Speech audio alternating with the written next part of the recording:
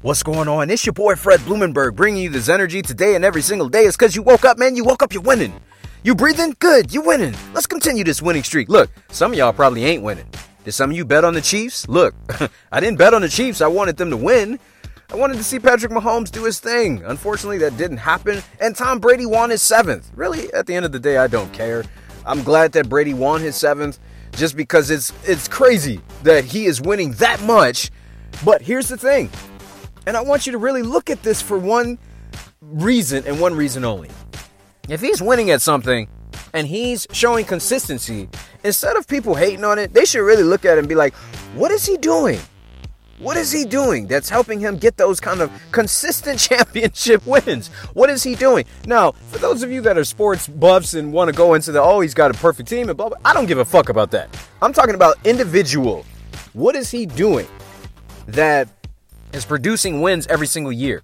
Nobody really focuses on that because what the losers focus on is, I hate Tom Brady. He has it all. Doesn't he win enough? I don't want him to win anymore. And I get that. I totally get that. But yo, are you really paying attention to what he's doing? Like, let's just strip away. Yeah, he won the champs. Let's strip away that for a second. Are you paying attention to all the shit that you don't see? Here's what's important. I want you to really understand this most important fact. All the shit you don't see is what goes into him winning. All the hours he puts into getting his body right, eating right, sleeping right. All the hours he puts into how he trains, how he watches film, how he goes about his exercises, how he goes about rehabbing his body. Like all the things that he does that you don't see, those are important. And the reason why I say this is because too many people focus on what they see. Are you focused on what you see in your life? Are you focused on all the shit that's going wrong in your life? Are you focused on all the stuff that doesn't look the way you want it to? Right? Are you focused on the wrong shit? See, I want you to shift your focus. Well, everybody's saying, oh yeah, he won 7 and oh my God, he cheated and Deflategate and Spygate and blah, blah. Who gives a fuck? Because at the end of the day, you got to play the game. So behind that, what is he doing? Here's what I want you to learn. Behind every champion, they're doing something really fucking consistent that you don't see, that's really fucking simple that you are unwilling to do. That's it, man. That's it.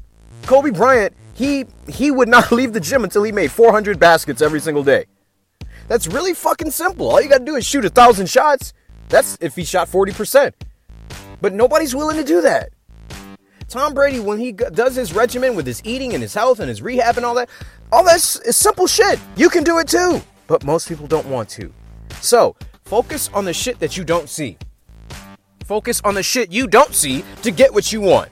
Right now you're going through a shitty situation? Good. Focus on the shit you don't see that you can change, that you can make that situation better. Because really it's the behind the scenes that is getting the shit that you see in real life.